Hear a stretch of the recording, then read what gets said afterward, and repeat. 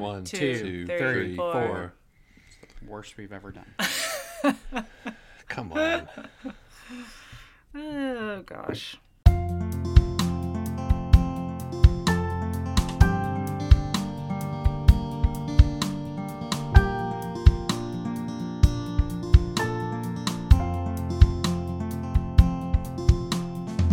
Hey, everybody. Welcome to Pulling Threads. Hey! Hey, what's up? Not the temperature. Yeah. It was, wind chill was 20 below this morning What? when I took the trash out. Ooh. 20 below. That is cold. That Do is you get cold. like icicles on your face when you walk outside at that temperature? Yeah, when Lindsay and I will go on walks at night, sometimes my stash freezes. Oh, Yeah. cool. Yeah, it's cold. That was the wind chill. That wasn't the actual. Actual Yeah. was like four below or something. Yeah, Whoa. it's cold though. Today we have an interview for you with Amber, who we talked to a while back. It was much warmer back then when we talked to her, but this was a really good conversation. And going back through it, kind of editing down, I liked a lot of the content of this interview. She has a little different perspective than we did growing up charismatic, and so that was, Yeah. I feel like I learned some stuff You're going to learn about getting slain in the spirit. about that specifically. Yep. Yeah. I will say, at the Air Force Base Chapel, where I grew up in that church, and because it was Air Force Base, we had a variety of different services. You had your Catholic service obviously, and the Protestant. But we had a Lutheran service. One of the services was called Jubilee, and it was Black Pentecostal. It was it's one of my favorite, just some of my favorite moments. Just yeah. That's cool. I look at it obviously a lot different today, but the dynamics of the preaching were just, I hate to use the word entertaining, but that's what it was. It was very entertaining. All right, let's go to this interview with Amber, and we'll see you on the other side. Cliff, Yes. who do we have? Oh, so today we have Amber Perez, and we all actually are connected with Amber. She used to teach in the same district that all of us at one point taught in. And because Amber was a music teacher and I was a choir director, we did get to spend some time together. But Amber, you guys were on the other side of the tracks, Yeah. so I didn't get to spend the other side of town, so I didn't get to spend as much time. But got to know Amber a little bit. But I will say it wasn't until after I came out, and Amber reached out to me, on a couple different occasions, just to offer her support and love, and to share a little bit of her own story, which we'll get into now. Hi, Amber. Hi. Welcome. Thank you. I love the show. We're glad I'm you're here. an avid fan. I listen every week. Cool. Well, thanks. Well, so yeah, welcome to the podcast. If you'll start off, just tell us a little bit about your background. Tell us about your sweater, Amber. Okay, well, my first thing is my mom she was raised as a pastor's kid, and you know how those are. So she I do. so mostly when I was younger, we kind of she I think was tired of the church scene herself. Growing up as in a very strict, Assemblies of God pastor, also in the Latin district, so somewhat different too in terms of like how strict they are, and so she kind of was tired of that. And by the time she had me and my brother, she kind of we didn't go to church very often, but she still had all these religious things that she believed in and was teaching us. Some of them very I guess legalistic, and some just her personal, relationship with God. But so she would teach us that, but we would only go to church like once a month or holidays. But every time we went, it was Assemblies of God, and which, if you don't know much about Assemblies of God, it's very into it's a Pentecostal denomination, very into spiritual giftings and things like that you read in the Bible that I know some denominations don't really practice, but very big on that. So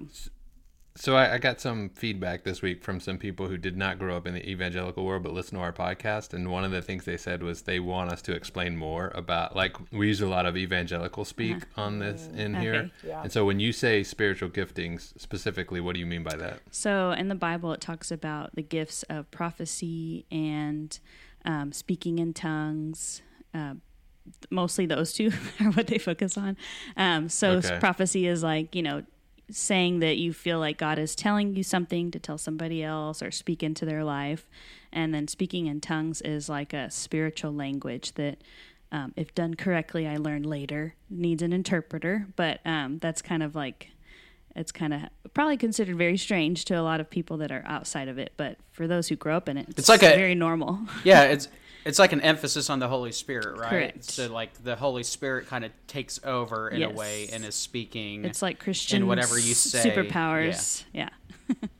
Yeah. Okay. Yeah. Yeah, that Okay. is somehow condensed into I a remember certain denomination and church. Yes. Taking a spiritual gifts test though in my church, Oh. where it would like tell you your spiritual gifts. But by taking the test. Southern Baptist, though, it's like Yeah. Well, if you got discernment speaking in and- tongues, they would Yes. explain it a different way. Yeah. No, Yeah. we don't really mean like that. yeah. Yeah. So like they would have like lots of slaying in the spirit, which means like you pray for someone and they fall out on the floor, and it kind of is one of those things that I think in the culture you just kind of adapt to, and you kind of fake it till you make it. I assume that's how it was for me, but and then Did you guys have revivals? oh yes, Yeah. So you Very got to often. be firsthand witness of some of the Yes. the hands-on. Oh, yes. Did Yeah. you ever Hands-on. get slain in the spirit? all the time, yes.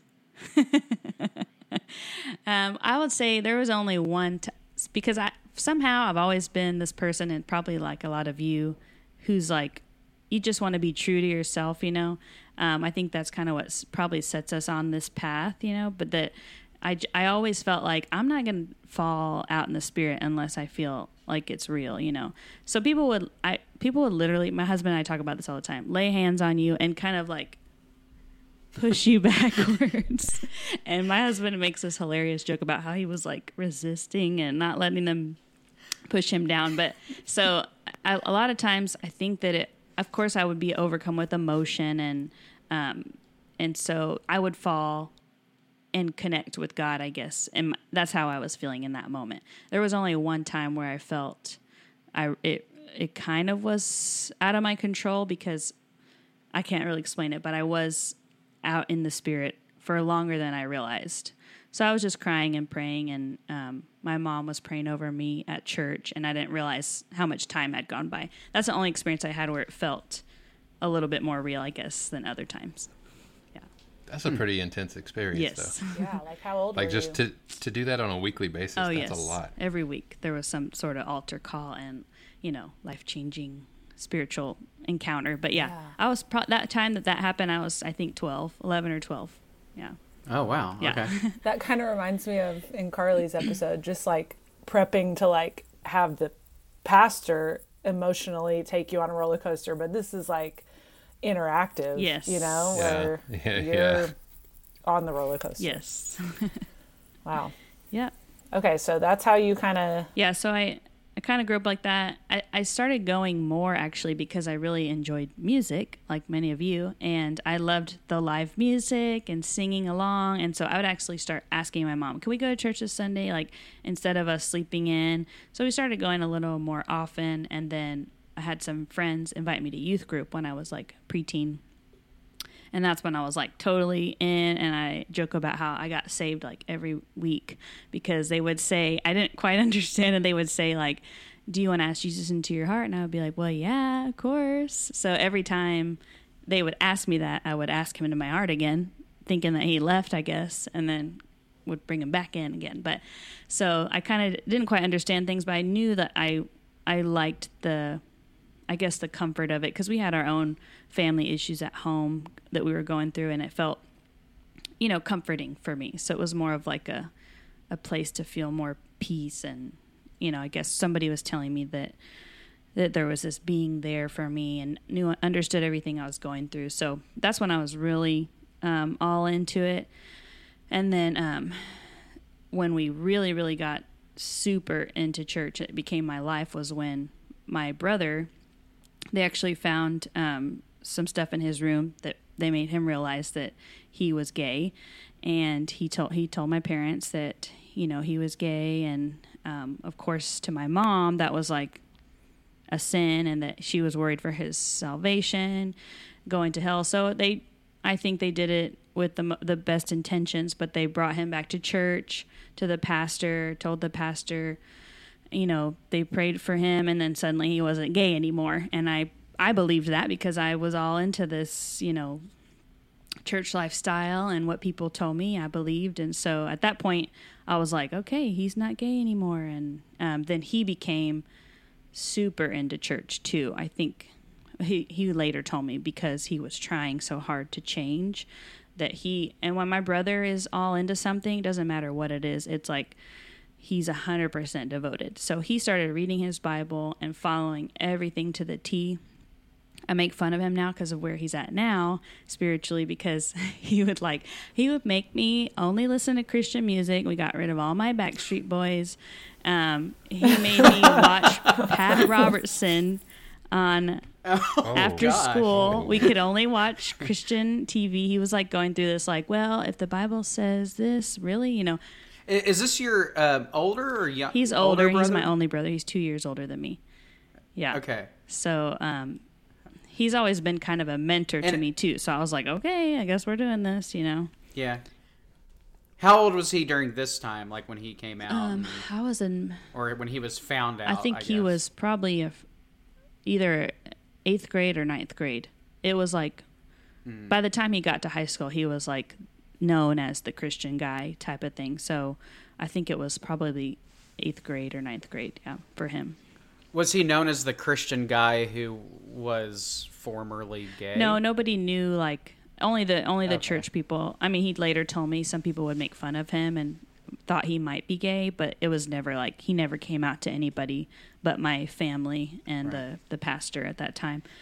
So, and I didn't even get the whole story then. I just was told that, you know, they prayed for him and he was suddenly, you know, not struggling with this thing anymore. And I even remember arguing with the girl in school about it, and she was saying, I don't know how the debate came up, but about how people could change, you know, or she was saying, you know, you're born gay, or it's just who you are. And I was like, no, you can change. And she was like, no, you can't. And I was like, yeah, I know someone who changed. And so I was thinking of my brother, you know, but yeah. Later to find out, you know, there wasn't like a magic wand that made him.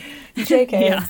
So we're just a slight. So we're still kind of discussing your sweater. Yes, because even when that happened with him, that's actually made us more spiritual, more into church, more like church was our more life. Tight-knit. Yes, even my closest friends were at church, and that was kind of our Christian bubble that we were in.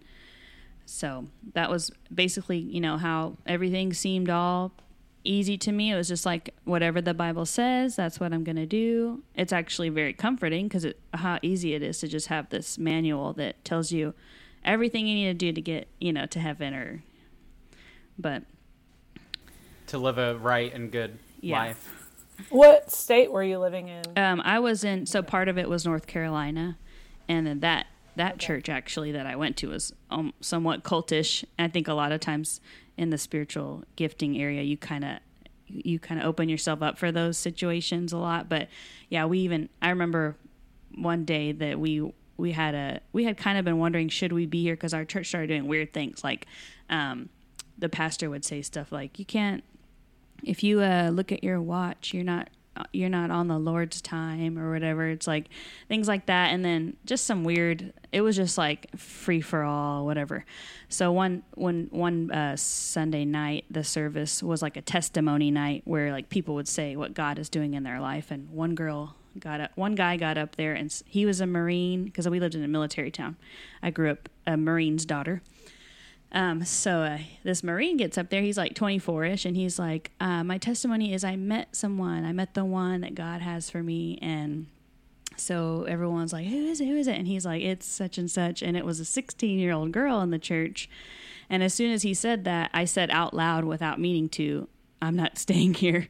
And my brother, come to find out, was saying the same thing. And we never went back after. And we were very involved in that church. But even though we were stuck in this bubble, I think sometimes the more into it you are, the more you're seeking for truth. And so we left and went to a different church because we somehow still knew that was wrong, even though we were so intertwined in the whole thing. But yeah, so then we moved to Texas, and I found myself in another cultish situation. But but that church, my brother at that point was in college, so I moved with my family. I was still in high school, and so I was on my own here as far as church. But he later moved here too, and yeah, all this time we're still very involved. And even that church we went to here in Texas, in Waxahachie, actually, it had like several nights, like you were saying, revival nights, things like that. But they actually had a school of prophets. This is where you went to a class on how to prophesy. And they would say things like, you can look at it's just whatever God's telling you. Like, you can look at the carpet and you see like the shape of a diamond, and you think God is saying, you're a diamond in the rough, and yada yada yada. So things like that. And it's like one degree away from tarot card reading. Well, that's what basically. I'm thinking in my head. Right? I'm like, how is this different? Yeah. Because it's in the name of Jesus. Right. We later talked about how my brother was like, it's kind of scary how we had set ourselves up for these things multiple times, like how easily we were, convinced. But yeah, so we had that. They would even take people to Walmart and like practice prophesying on people, which I thought later was very dangerous. Yeah, like regular customers. Like, go find a customer and tell them what you think God is telling you to tell them. Yeah. Which could be very, pretty much. Yeah, but even... That's intense. Yes. That's interesting. Yeah, but my brother was very... he still was always wanting to do the right thing, be in the right mindset. So even some stuff like... the pastor had told my brother, he had gotten really close to the pastor, and the pastor flat out told him one time, I'm a manipulative person. I know that that's part of my character flaws. And so he would say stuff in sermons like, if you don't trust your pastor, there's something wrong with you, And so we would start, believe things like that and hearing things like that. But I remember one time my brother had he had done this class, I guess, at our church that was like, he ripped up the Bible, pages of the Bible, and people were like, and he was trying to tell people like, this is not the thing that you worship, this is God's word, we believe it's God's word, but this is just a book with paper, this literal thing, we shouldn't be worshiping the Bible. Yes, we should be listening to it, but we get so, I just remember him doing things like that kind of always was like challenging my beliefs and my think. But yeah. So it sounds like just from what you're saying so far, your brother was even more of an influence on you than your parents were in terms of your spiritual development. Yeah, because they were always, even when we got more involved, they were still always the once a month and holidays, type of churchgoers. Like they believed, my mom definitely believed in all of it, but she was not like a theologian. She didn't study the reasons behind what she believed, or, she just kind of, I guess, was so churched out that she just went when she felt like it. Yeah. And so your brother and then you following him, you got way more into wanting to know everything about the faith. Yes, definitely. Yeah. I also learned gaslighting was one of the spiritual gifts, apparently. Yeah. Yeah. I even remember one time my brother joking about because we believe the roles of women and all that kind of thing too. Like in the AG, a lot of women are pastors. That's not really an issue with most AG churches, but it is like we're still below, the women are under the men in the household, And so I remember my brother would joke like, here, carry this for me. You need to practice being a good wife or whatever. But. Yeah. Yeah. So, okay. Now we know a little bit about how you grew up and your influences. So what kinds of threads did you start pulling? What was if you had one or Well, I remember one of the episodes, another person kind of brought this up, but how they started Bible school. And that's kind of actually funny enough how my thread started getting pulled, because I was so involved in my church. I thought that everything they did was right. But once I went to Bible school there, they actually started teaching me more about how to read the Bible and how you shouldn't just pull scriptures out that meet the sermon, but you should just preach what the Bible says. So even that little bit of education for me, even though it wasn't the full picture, it still was teaching me more than what I was getting at church. And I started doing that. I started reading the Bible, and I was very involved in my school too. I was an RA, and we the RAs there, they're not just like in charge of the hall, but they actually like lead Bible studies, and they're kind of like a hall pastor, So I got really involved in that, and I started like questioning some things my own church was doing. And I remember every Sunday my pastor would preach about supernatural finances, and like I was getting so overhearing this, that we need to trust God with our finances, and basically, the church needs money, so just trust God with your money, and he will bless you, whatever you give, he's going to bless you with. So I remember just like also hearing people at school talk about how my church was kind of crazy. And I thought, if other AG people are saying that your church is crazy, then it's probably crazy, because like they're also Assemblies of God. They also believe these spiritual gifts and things like that. So that kind of made me start to question things too. And I just remember one Sunday I had said to myself and to God that if he preaches again about supernatural finances, I'm going to look for another church. And he did. And that whole service, I didn't listen to anything he said. I just wrote down what I was looking for in a church. So that was the last Sunday I went there, and then found another church that was much more balanced, but still Assemblies of God. But that was kind of those first threads getting pulled little by little. But so yeah, I was kind of I also have always been really into the part of the Bible that's more focused, like Jesus's words on helping the poor and giving what you have, like all that stuff. I always was like, why doesn't the church do more of this? It seems like in history, the church was this like safe haven, a place to help, more charitable. Other denominations I felt were more charitable too than my own. And so I started questioning things like that. And even at my new church, I think it was you, Megan, that talked about how they spent money on something that you thought they could have spent somewhere else. But my new church, that's what it was. My new church wanted to buy this huge. They were asking for donations to build this mega cross in front of the building, and it was going to be so huge. It was going to cost all this money. I mean, it was like the height of the church building, and I thought, this is so silly. Like, why we could be using this money to help people that have needs. So I actually went to my pastor, and I was like, I would love. Do we have some sort of department of the church that helps people's needs, like does gardening for the elderly or helps at a homeless shelter? Those things were really heavy on my heart. And so I asked him, like, do you have something like this? If not, can I get something started? And so he kept telling me, oh, I'm going to meet with you. That's very important. I'm going to meet with you. But after we get this because it was a newer church plant, after we get this done. Well, I was there for years, and it never became a priority. So those were just like the little threads being pulled that I was like, this doesn't feel right. It doesn't feel like we're doing what we're supposed to be doing, I guess. So what other, so it sounds like maybe just being Christ-like was a thread Yes. you pulled, and not seeing that represented to the level that you wanted Right. at your church. Any other threads in there that you were my brother about? still kept challenging me. He had actually moved to Austin and helped start a church plant.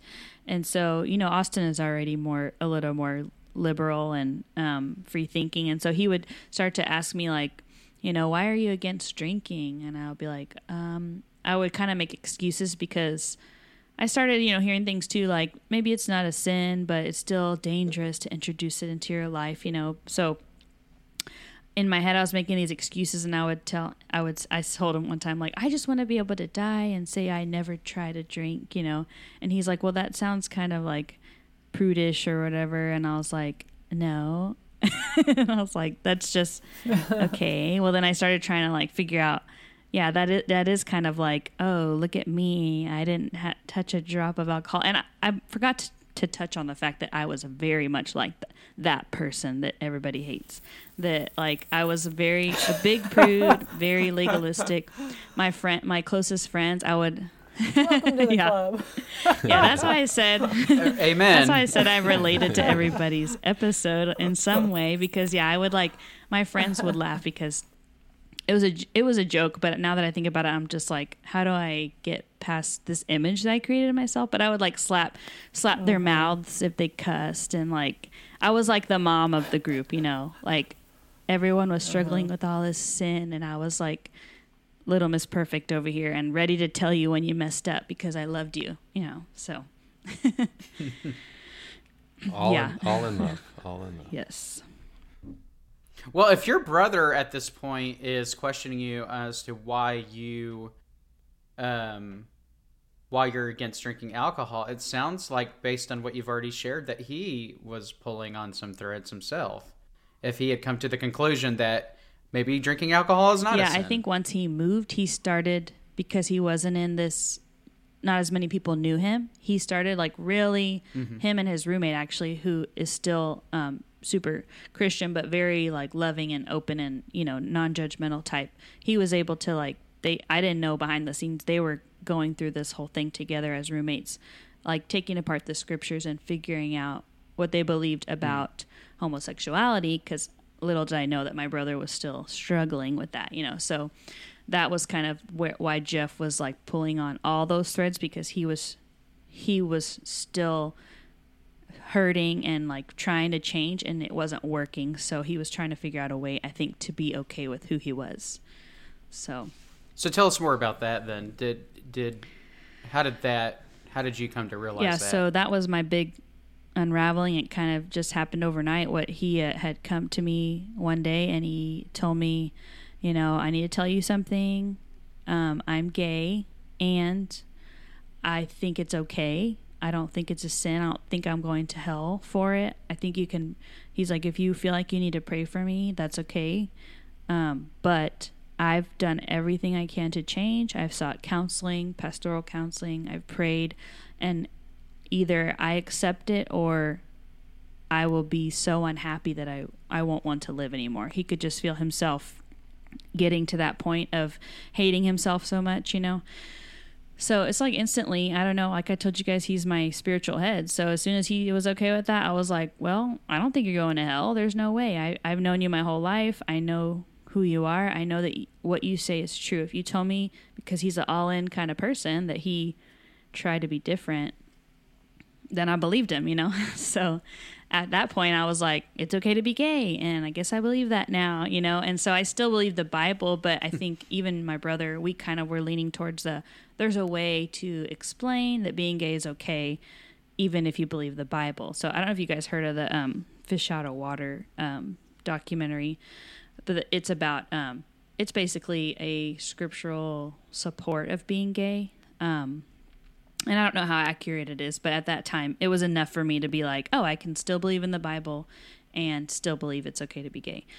But I kind of was in the closet with that thought because I was still in a Bible college, and even after I graduated, my husband's family, they are pastors. And so it's like I didn't want to cause any, I'm also a big, huge people pleaser. So it's like I didn't want to ruffle any feathers, So I didn't really I didn't tell many people at that time that I believed it was okay, So that was my huge one where I just started, I guess once you start believing something differently about the Bible that you believed your whole life, it opens up, the chance to think, oh, well, maybe this is wrong and this is wrong. And all the things that don't make sense, it's okay for them to be wrong, But So do you remember like what was next for you? Like after that moment, what was another... after that, I still went to church and I actually started noticing my way of thinking was changing. Like I was praying for my brother to find a spouse. Like that's how much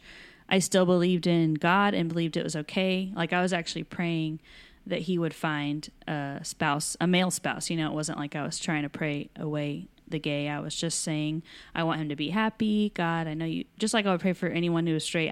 I know there's someone out there for him. So that started changing in me. And then I would start to get in a little bit of debates with people on Facebook and things like that about how they would just flat out say that it's wrong, it's a sin, and I would try to explain that maybe it's not, So it was getting kind of like frustrating, especially here in the Bible Belt, South, being so different with that thought. Then I feel like you come out in your own way.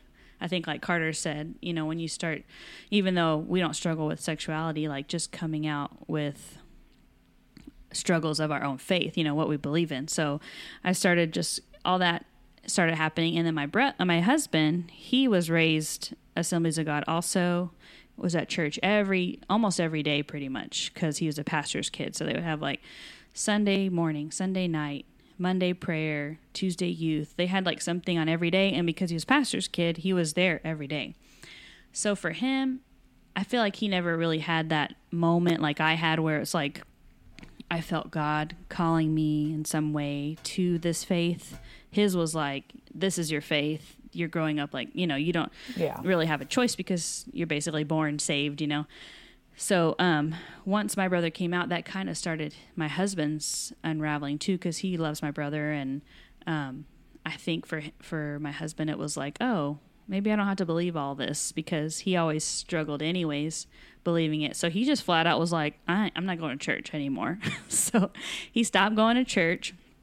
And what was funny is like for me, it put me in a really like almost depressive state where when I would go to church, I wasn't necessarily worried about his soul as much as how I didn't like the feeling that people were worried about me, looking at me like, is your marriage going to survive? I even still have friends that are worried about me because my husband is way more outspoken he's agnostic, actually slightly leaning towards atheist, and I'm just still figuring out. We'll get to that later, but I'm not boisterous about it because I don't like I said, I don't like to hurt people's feelings, or I don't want to take away somebody's faith because I know what it feels like to go through this whole process. But but for my husband, he just kind of stopped going, and I didn't want people feeling sorry for me. And so I was worried about it. I worried it was going to affect our marriage. And then I kind of felt like a peace about it later. I was just like, almost like God was saying, it's not your job to change him. Like, I know who he is and where he's at, and just let me handle it. So then after that, we stopped arguing about it, and come to find out, you can have a marriage with two different faiths and it could be fine, But yeah, I would worry like when we have kids, like what are we going to teach our daughter and all this stuff that I worried about that, growing up, we learned about being unequally yoked, and even scriptures about if your spouse is not, saved, you technically could leave them if you wanted to, or if you felt like you needed to. And so just these things like in my head that, but that whole process too but I did ask my husband, like, if we choose a different church, will you go with me? And so he said yes. So I actually started going to a church in Deep Ellum called Life in Deep Ellum, LIDE for short. I don't know if you guys have heard of it, but awesome church. I haven't been in a while because since COVID happened, I use that as an excuse not to go anywhere. And then I had a daughter, and so that really got me off going on Sundays. But I really liked it when I was going there regularly, because it's their motto is a place where I might get this wrong. I think it's where nobody fits, but everybody belongs, or something like that. And the whole premise is that it's basically full of people who are questioning. It's okay to question. It's okay if you believe differently than the person you're sitting next to.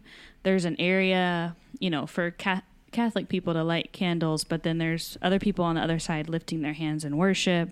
So it's like just kind of a mixture of, whatever you... Yeah, I thought it was really beautiful because it was telling me it was okay to have questions. And then eventually they actually lost quite a few members because they came out as all-inclusive. So they said, we're not going to say whether or not we believe it's okay to be gay because we don't know, but we think it's okay if you believe it's okay, type of thing. And so gay people could serve now on staff. And they basically said... kind of what I believe now too is like it's all confusing. I feel like God knows it's confusing if God is out there, and so it's just like a place where it's okay to be you. Nobody's going to hold it against you if you have questions. But yeah. That's interesting that you say that, Amber. Nate had a very recent, I don't know what you would call it, Nate, but where he and his family. There was an attempt. There was an attempt to go to church. Tell us about that. It wasn't going to Nate. be the whole family. We weren't going to do that to our kids. It was just going to be my wife and me. We were gonna check out a church, and we looked at their site, and it was kind of similar to what you said. Just it seemed kind of an open place, and you could come wherever you were on your journey. But with me, there's still some emotional block because we woke up and we were like, we're doing this, and we got dressed and we're doing this, and then we were sitting there in the living room, and I looked at Lindsay and she was like, yeah, I don't think I can. I was like, I can't either. So you didn't make it out the door. We're not there yet. We did not make it. Yeah.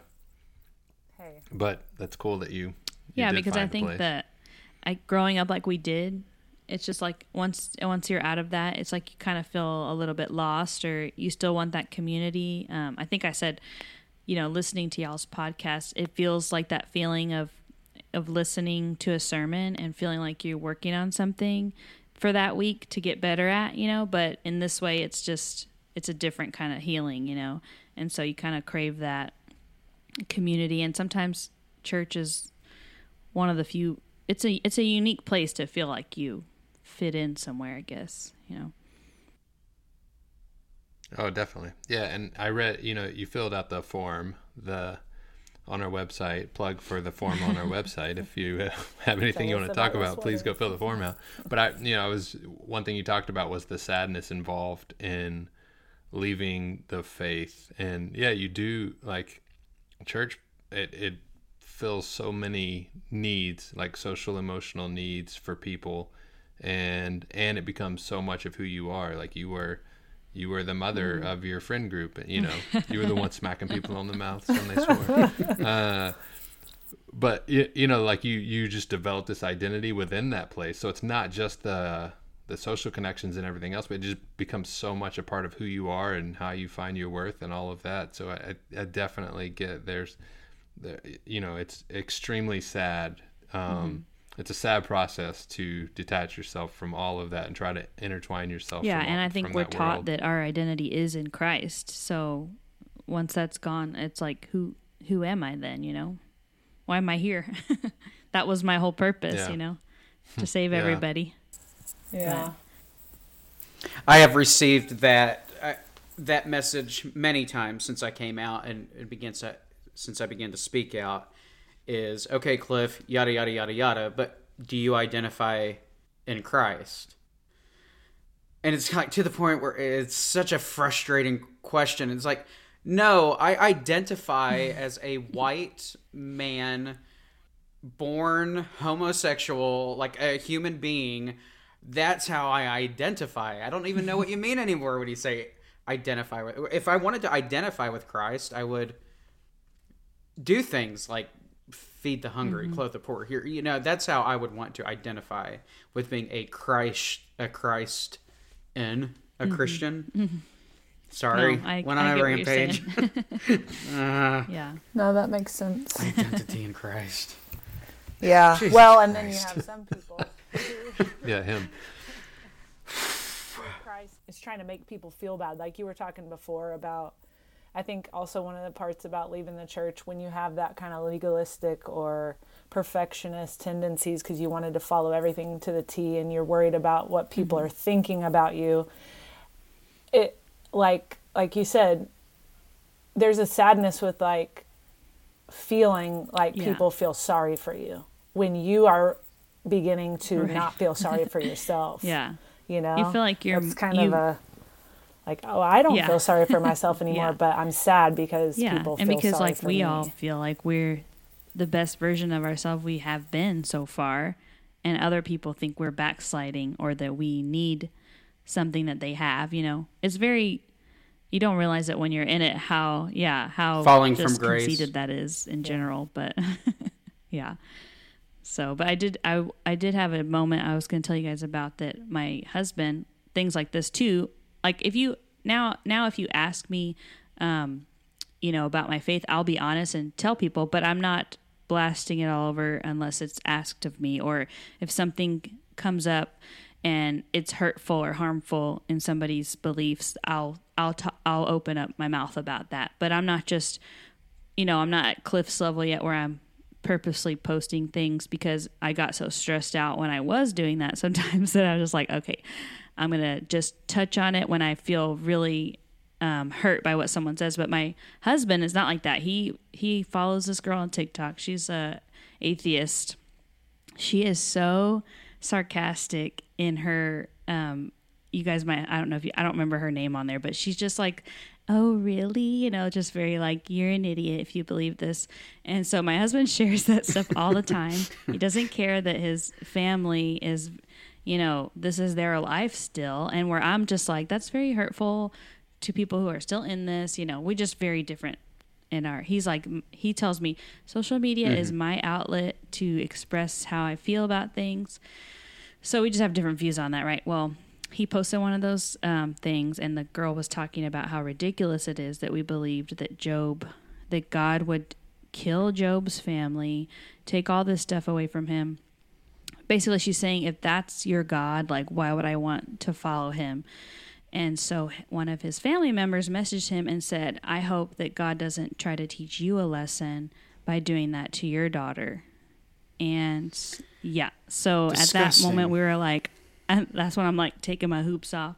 I'm like, excuse me, that's my child. Like if you, the moment God decides to do that, to teach my husband a lesson, and meanwhile I'm losing my child, that's the moment where, yes, I am a full-blown atheist at that point, if that's the God that you're telling me to believe in, So things like that. And then, like, there's a scripture I always tell people at Life in Deep Ellum, the pastor talked about her view on the Bible was that it was written at a different time, and it was the way people understood the world at that time. So it doesn't necessarily mean... Not that it's evil, I guess, but that, like, it's not, this is so many years later, so we shouldn't be reading it like it still applies in some ways. So, like, there was a scripture that talks about if a man rapes a woman, then he should take her on as his wife. And so I ask people, raise your hand if you believe that God really said that. Because I feel like people have a hard time saying, well, yeah, God definitely said, I could just go rape a woman and she just has to be my wife, like that's so ridiculous. So she was basically saying, like, I don't feel like anybody really believes that. And maybe that was just their understanding at that time. And so we don't have to take everything so literally. If you want to believe in the Bible, it doesn't have to be this literal go rape a woman and she becomes your wife, So or go kill the homosexual. Exactly. So, which is, yeah. Or people that, like, when they used to, burn witches at the stake and things that we know are wrong now. It's like, you think that people think we've just arrived at all the answers, but we're still learning, and figuring things out. So that's kind of, I guess, how everything kind of came unraveled. I had a memory where you were talking about when I was living overseas. We were missionaries and was kind of starting to question everything. And one of the guys I was with, he had a young son who got super sick. And this guy told me this, that they were going to come back to the States for health care, and because they were afraid their son was going to die. And the guy who was the director of our region of the world came and met with him, and he was like, have you ever considered that maybe God's asking you to be Abraham right now and sacrifice your son? That's and I was like, what the fuck? What am I a part of right now? And I was like, it was one of those definite, like, oh, I don't think I'm cut out for this. Yeah, this is not for me anymore. It was like another kind of rung on that ladder of me climbing out of that. Mm-hmm. It's intense. Yeah, and we criticize other faiths for being so violent, but it's like, if you just open any page in our book, you're going to see a lot of that same violence. Well, and we get so used to something. Like you were talking about how you were at that one church and there were some things that were making you uncomfortable, But this was when you're weekly going up there and people are like getting slain in the spirit and speaking in tongues. That was your sweater. You were accustomed to that, but then a little variation and you're like, no, this is outside the lines. We like, yeah, we have our lines that we're comfortable with, and then everything else is odd or weird, you know? But if we objectively looked at our own, we'd be like, okay, all of this is weird. Exactly. And even just some of the common theology amongst the denomination. We look at other faiths like Mormonism, and we think it's weird. And here we are worshiping a baby who was born in a manger by a woman who didn't have sex. And, you know, we've got plenty of, well, not anymore, but there's plenty of weird stuff in this camp that is, I would imagine, is very hard for people to digest. And also very, very similar to pagan rituals that took place at the turn of the, millennium. Yeah. But, I heard someone say, I used to correct people all the time too that would say, oh, they're not Christian, they're Catholic. And I'd be like, no, Catholics are Christians. Like things like that too, where one denomination is somehow not going to heaven and another is, But, right. Yeah, what's that like in the Assemblies of God? What's the view on that you grew up so thinking? Like as far as like how you get saved or salvation? Yeah, I'm just so curious. that definitely you live every day like you can lose your salvation, which is why I got saved every week. So like I was gonna say, when you were talking about being asked to accept Christ every week, and that's because that faith believes that you could lose your salvation, right? That you could fall from and grace. so they didn't necessarily like the whole like asking Jesus into your heart thing. That's supposed to be like a one-time thing, but like if I sinned and then I died, we believed you could go to hell. So let's say I'm super perfect and then all of a sudden I lust after somebody and then I die. There's a chance I went to hell, like that type of living. And so, that comes with so much of, trying to be perfect at all times, always asking God to, even if I have an evil thought, even your thoughts can be sinful, like just a lot of trying to be good enough and never really quite reaching that. But outside of that, similar to the Baptist way of salvation, right? You have a inner death and spiritual resurrection. Yes, and you die to yourself, go through baptism, everything that you represent your identity is literally in Christ. So you are not your own, you are whoever he wants you to be. You train yourself to think. I find lots of notes from like sermons and stuff, and it's just like train your mind to think like Christ, and just all these. Basically, that's why when I came out of it, I was like, well, who am I? Because I thought my whole identity is whatever Christ put inside of me, So that would be, I think, even more of a legalistic perfectionist route of the faith, because if you're thinking that if you sin, then you gotta hurry up and repent or ask for salvation again, because in our tradition I think it was kind of like one and done, and you're like, I'm good. And with the spiritual giftings part, I never questioned God or God's being real, but I questioned if I was like, I had these thoughts, I remember, ever since I was young, thinking that God forgot about me because I wouldn't feel these things that people were talking about, like when it came to spirituality. Like I wasn't hearing, his voice, or like these things I was taught to seek out. I felt like, well, God is real and he's doing these things, but he's not doing them for me. So maybe he forgot about me, Come to find out later, probably everybody is wondering that same thing, and we just don't talk about it because we're not allowed to talk about it, So you've already alluded to this, but kind of where are you now? So I was going to ask you that question. I was also going to ask you how your brother's doing. Yeah, so now I'm still I think I'm at the point where I'm choosing to believe in something, because in my mind, I think I know there's a chance there's nothing out there, but I've always been like this very spiritual person. Like I've always had comfort in prayer and worship, So to be honest, I told my husband the other day we've been going through something here because my daughter just started daycare, and it's been really hard for me and my husband. We're the ones bawling, not her.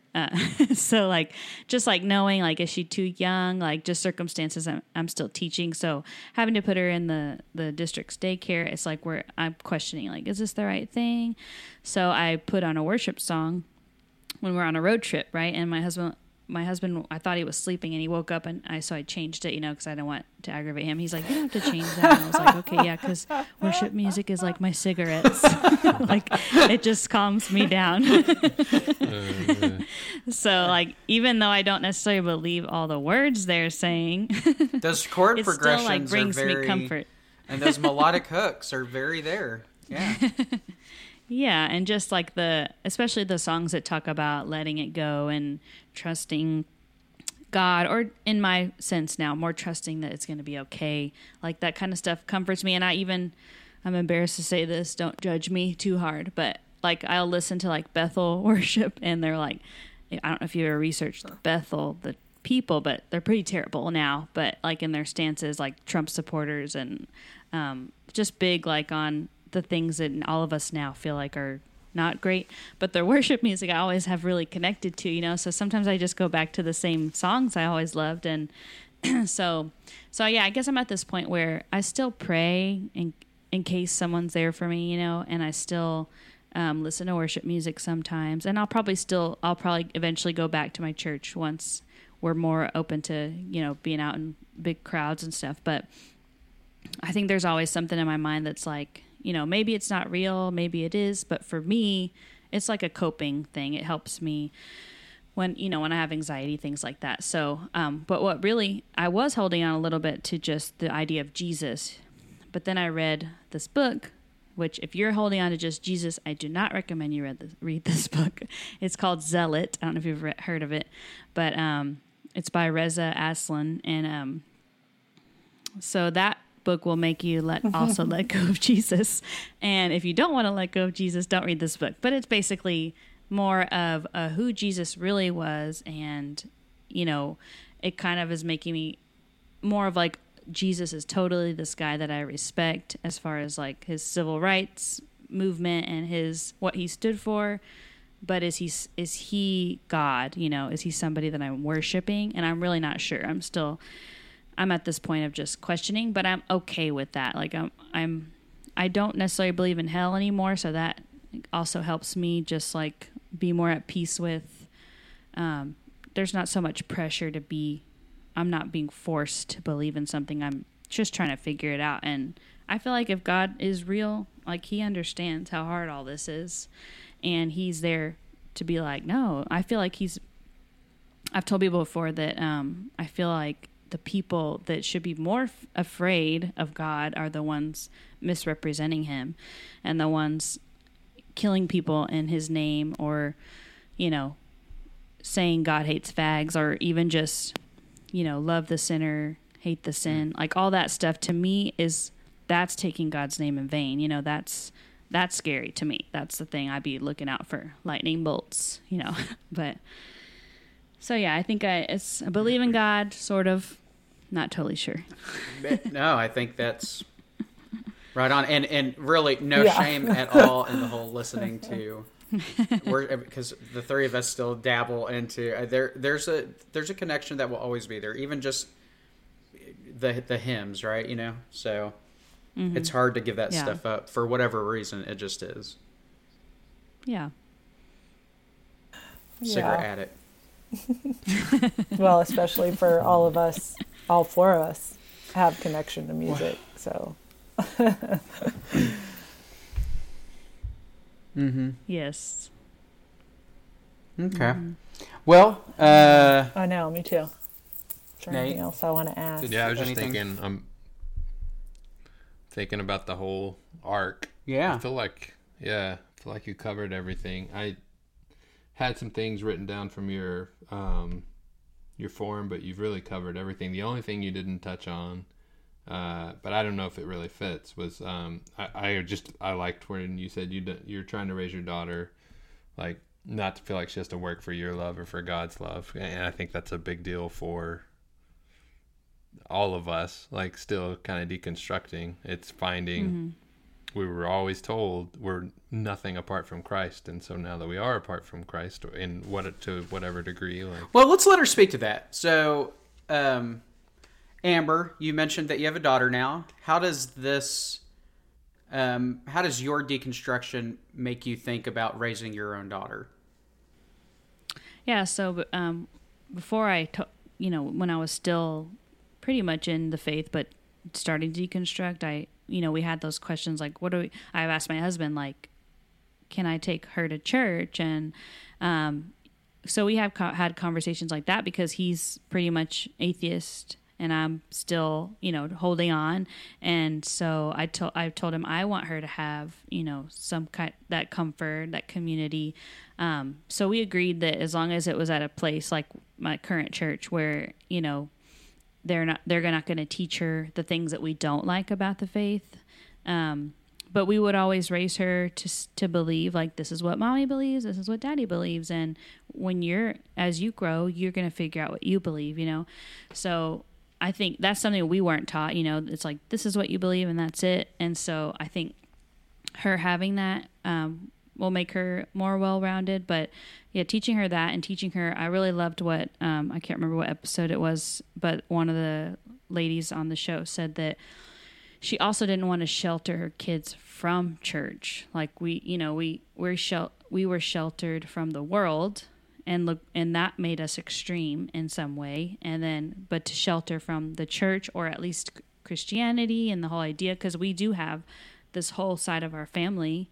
My mom and dad now are kind of in the same boat as me, so they're more open-minded about it. But my husband's family, they're still pastors, and like we love and respect them, and so I want her to know like what the faith is about, and I also want her to be ready to guard her own mind, So it's like I do want to teach her some of the things I like about the faith, and I be able to, stand against the things that she feels are not right. So that's kind of where our idea. Like I was joking the other day about how I don't think she even knows.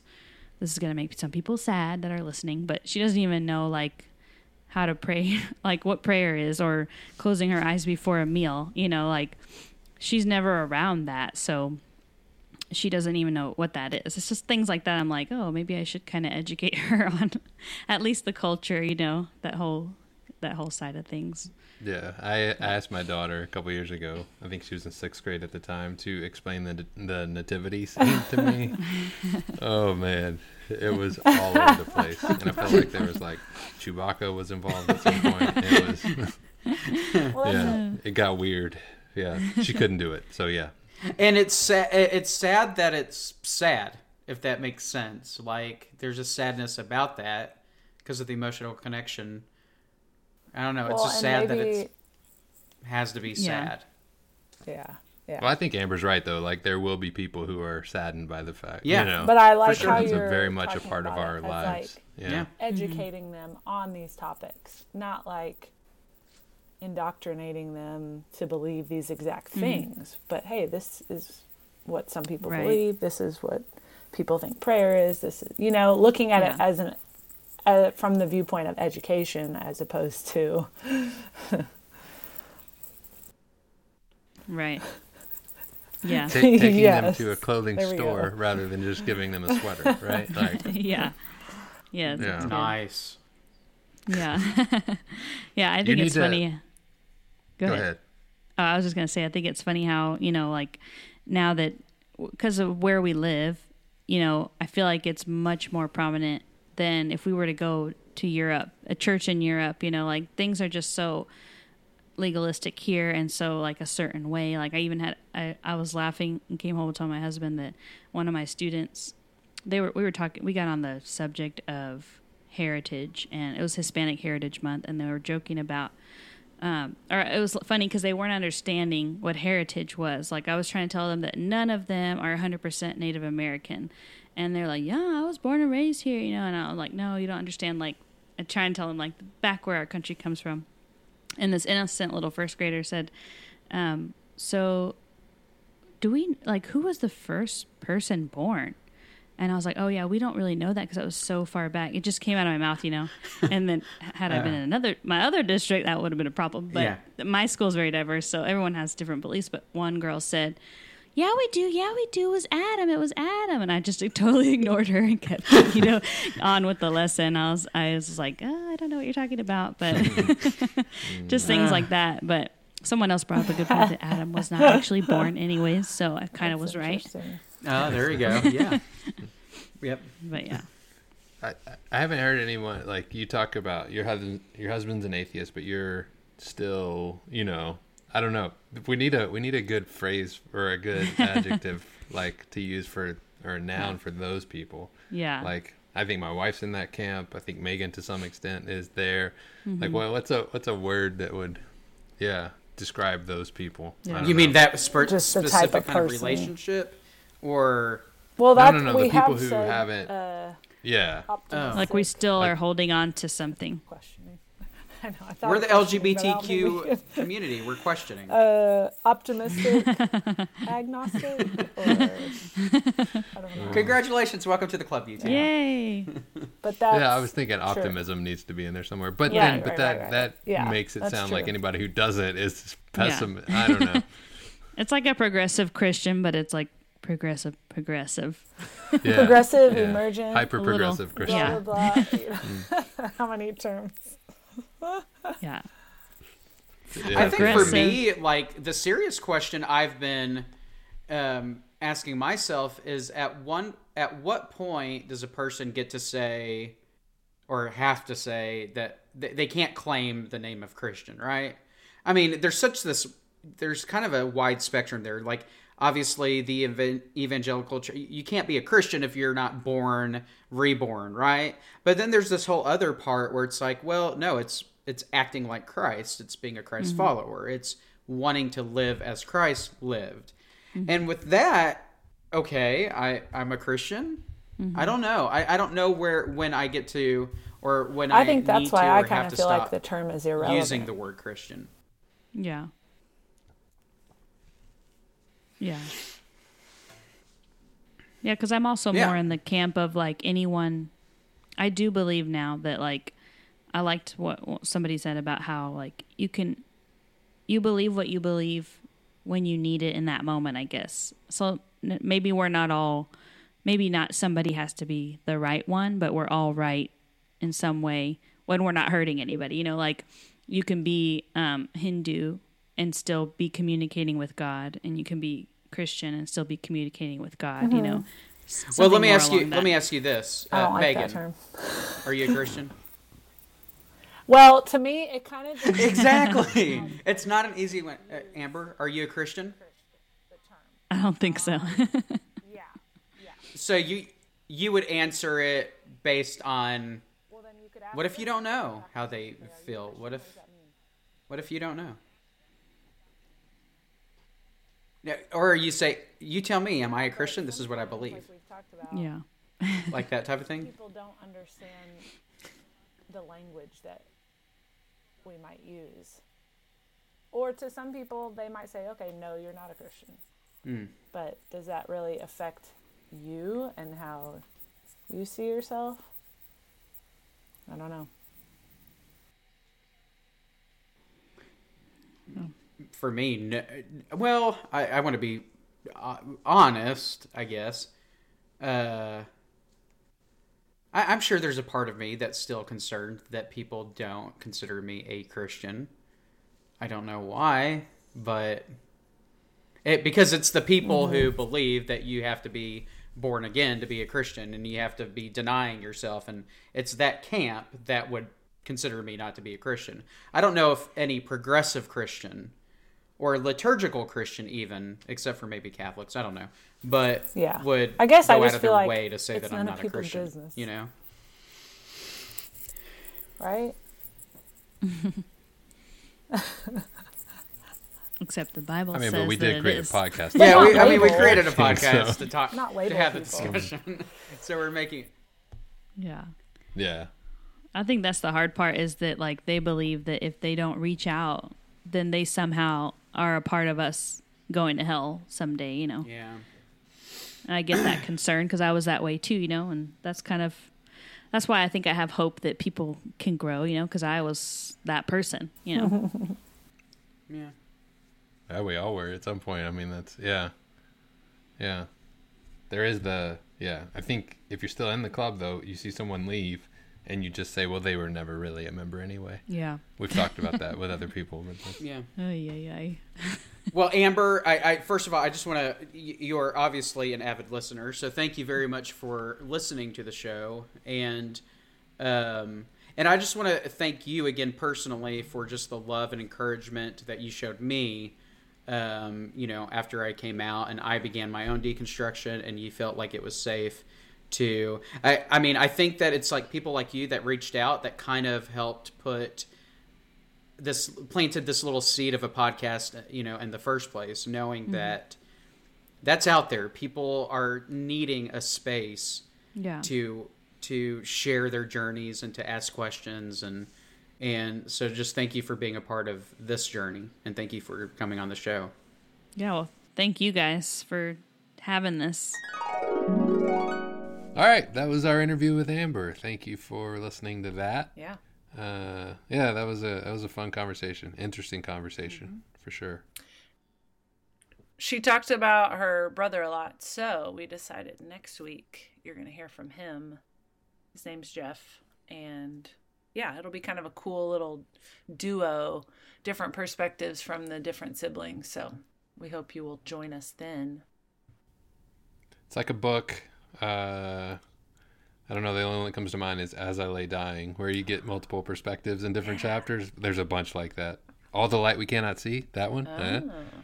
That's also been a fun format and technique utilized on shows like Arrested Development and Frasier. Yeah. Where you get Arrested different Development. perspectives. Same story, different perspectives. Yeah. That was the whole Fourth season. Fourth season, yeah, of Arrested Yeah, Development. that was interesting. It got weird. Yeah. Yes. But yeah, it was good. Creative. So that's pretty much it, right? Nothing else we need to say. No other news. We have an announcement. Yeah, when Megan, Nate, and I first, I guess it originally started with Nate and I first, was considering this concept of a podcast. It took us a while to solidify exactly what we wanted our mission to be in the format of the podcast, but the ultimate goal was to create a safe space for people to come on and share their stories. Not too long after that, Megan joined the team and was has proven very valuable to this effort. And we feel like we have accomplished our mission, as Megan has said, that we've given several people with a variety of different perspectives a safe space to share their story. And I think, we talked with each other and we feel like we are at a good place to at least end this particular project. I think the three of us will be working on independent projects, and now we'll never see each other again. So this was it. Yeah. This was it. We just had to have some closure, and now, peace out. We have peace it. out, guys. Yeah. Now we can all move on with our lives. Yeah. No. We'll just record. We're still going to meet, on Zoom. So if you guys are interested in that. That would be awesome for everyone. Yeah. I have heard that people enjoy our witty banter. Yeah. Maybe we could just record this. So just the witty banter without the serious I feel like bits. they were like, I don't really listen to the episode. I just listen to the intro and outro, so. Well, you're in luck because what we're producing now, unedited. We are not saying officially goodbye to you guys Yeah. yet. We of course still have one, Amber's brothers, Jeff, right? His episode next week, and then we will be ending with one more episode where it's just the three of us, kind of discussing this particular journey in a little bit more depth. And but just wanted to give you guys a heads up. So you got 3 more episodes. So. Well, technically 2, because they would have already pretty much finished Amber's episode by the time they hear this. Oh yeah, that's yeah. Okay, I see what you're saying. Yeah, and it's very important that I made that that I clarified that. I didn't want any of them to be confused searching for this random third episode. Yeah.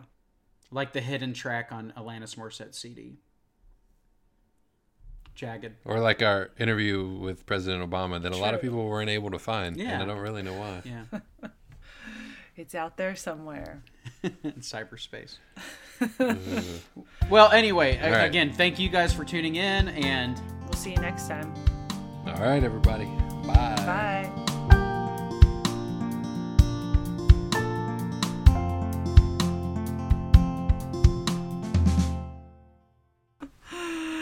Oh, gosh. Trail off. Oh, courtesy laughs. All right. Yeah. I'm on to you guys. Oh, yeah. Yeah. Yeah.